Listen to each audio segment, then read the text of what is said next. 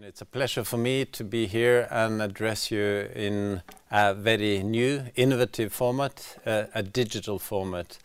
Before I talk about the global transformations, I would just like to pay some respect and some recognition to some very key people around the world today. I would first of all like to say that I'm really appreciative of all the efforts of all the nurses, the doctors and the medical staff around the world. It's a great work that they are doing, and they are very much at the front line, and we owe them a lot of respect and recognition. Secondly, I would like to thank Niklas for arranging this Capital Link event in a very innovative and digital format during these very challenging times.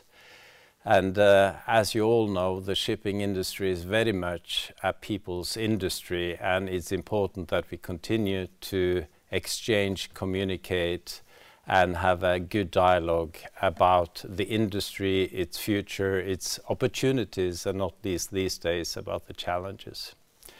So I would like to start talking today about some of the key global transformations that are taking place. And in the times of COVID-19, the three tectonic shifts of unprecedented market conditions, the increased challenges on the environmental side with regulations becoming much stricter, and not least all the changes on the technology side.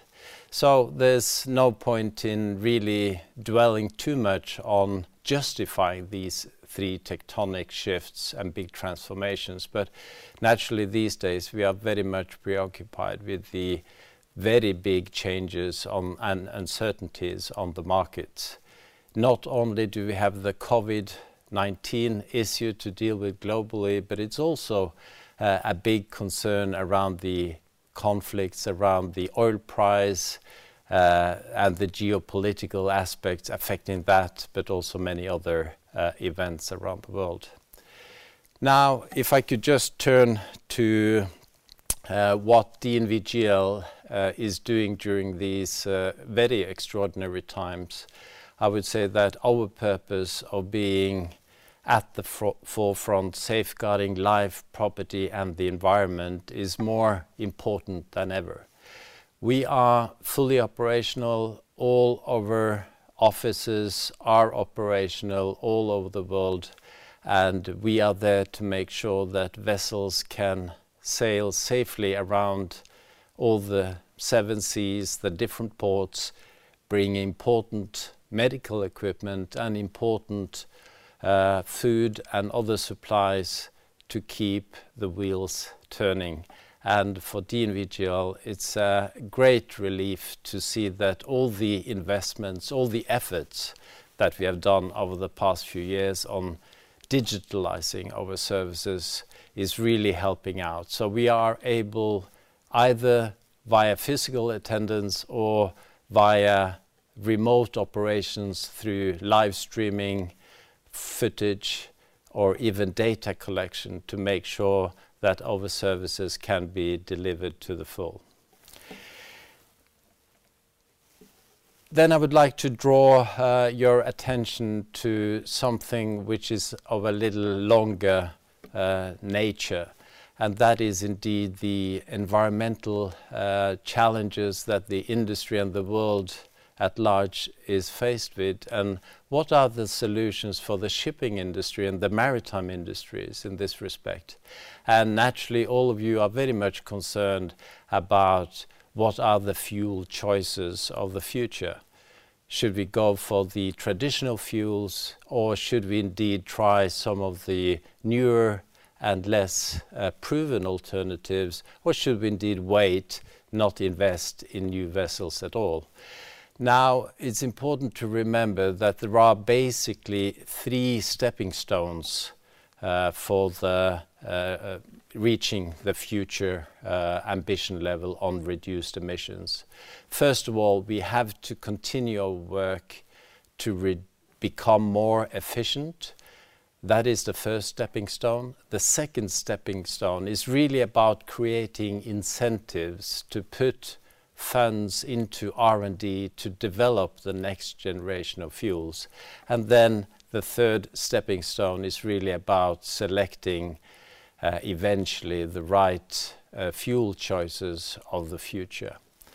Now, these are not straightforward items altogether, but if we concentrate a little bit on efficiencies first, it's a lot that can still be done on the hull shape, on the cleansing of the hulls, on the lubrication systems for the hulls. So just by looking at the, say, the naval architectural side of a vessel, there are still in the range of up to maybe as much as 20% efficiency gains to be had.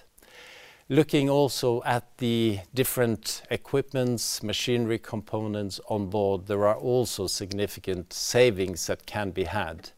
And if we also combine that with the overall logistic chains in the maritime supply system, utilizing data and digitalization to become more effective, to reduce waiting time, etc., the efficiency gains altogether could be in the range of as much as 50%. Now, having capitalized on those, there is still a gap to reach the IMO 2050 ambition. And that gap has to be filled by alternative fuels. Now, there is a big discussion these days. What is the best fuel alternative? Now, what I think first and foremost, we have to be open-minded these days. We have to look into different alternatives, and there will be different alternatives that will be best fitted depending on the typical trade, the routes, the sizes, and the type of cargoes being carried. But I would say that gas as fuel is really the first alternative to reach a better future with less carbon-intensive fuels. And that technology is already available. It's a question of taking decisions now to initiate the change, and to be able to do that, gas as fuel is really the only viable option that we have readily available today. In our view, gas as fuel is not only the best option for the next 1 or even 2 vessel generations, but it's also a bridging fuel into some of the even better fuel alternatives of the future, the types that we are not really sure are there either in the first 10 years or maybe even in the next 15 or even 20 years. So one such fuel could be ammonia, of course. But even if we select ammonia as one of the hot candidates towards 2050, it's still important that we are initiating the transition already now, and gas and ammonia could play an important role going forward, but gas is the transition fuel. So I think the question about which fuel to choose is not as difficult as many would like it to be. And there is the biggest danger for not only the shipping industry and the maritime world, but also for our whole planet, is really a question of whether we are doing something now or whether we are waiting another 10, 15 or 20 years before we take any action. And with those alternatives, I think it makes a lot of sense to go for gas as fuel already now.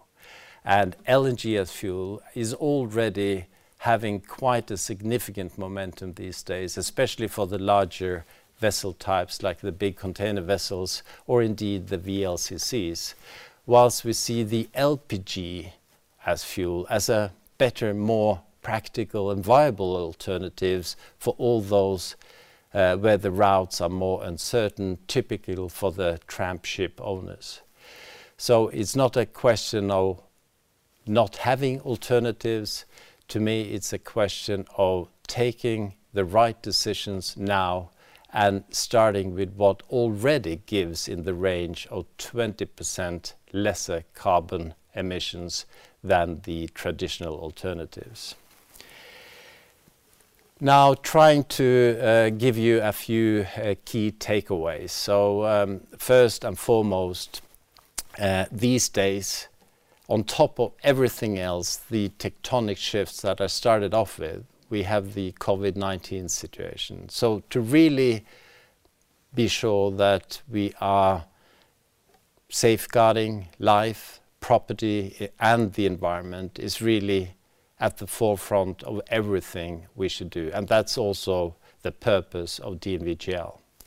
Secondly, it's really important that we are not, say, restricting ourselves these days just to look through how we can manage through the COVID-19 situation, but also try to project longer into the future, towards the second half of this year, towards the beginning of 2021, and look at what are the options that the maritime industry needs to deal with and how we should deal with that.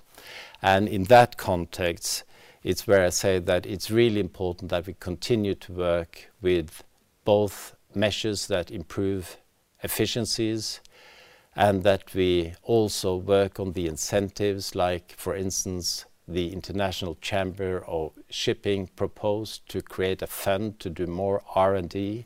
And secondly, that we are indeed investigating a lot of different options for what can be the future fuels as we approach 2050.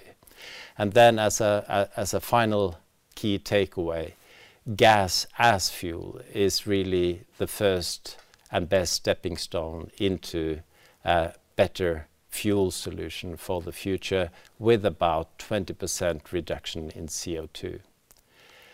So with those key takeaway points, I would like to wish you all a very successful digital event, and I'm very much looking forward to seeing you all again in the near future. And please take care of yourselves, take care of your loved ones, and stay healthy and abide by the advice and the guidance that we get from our respective authorities. Thank you very much for your attention.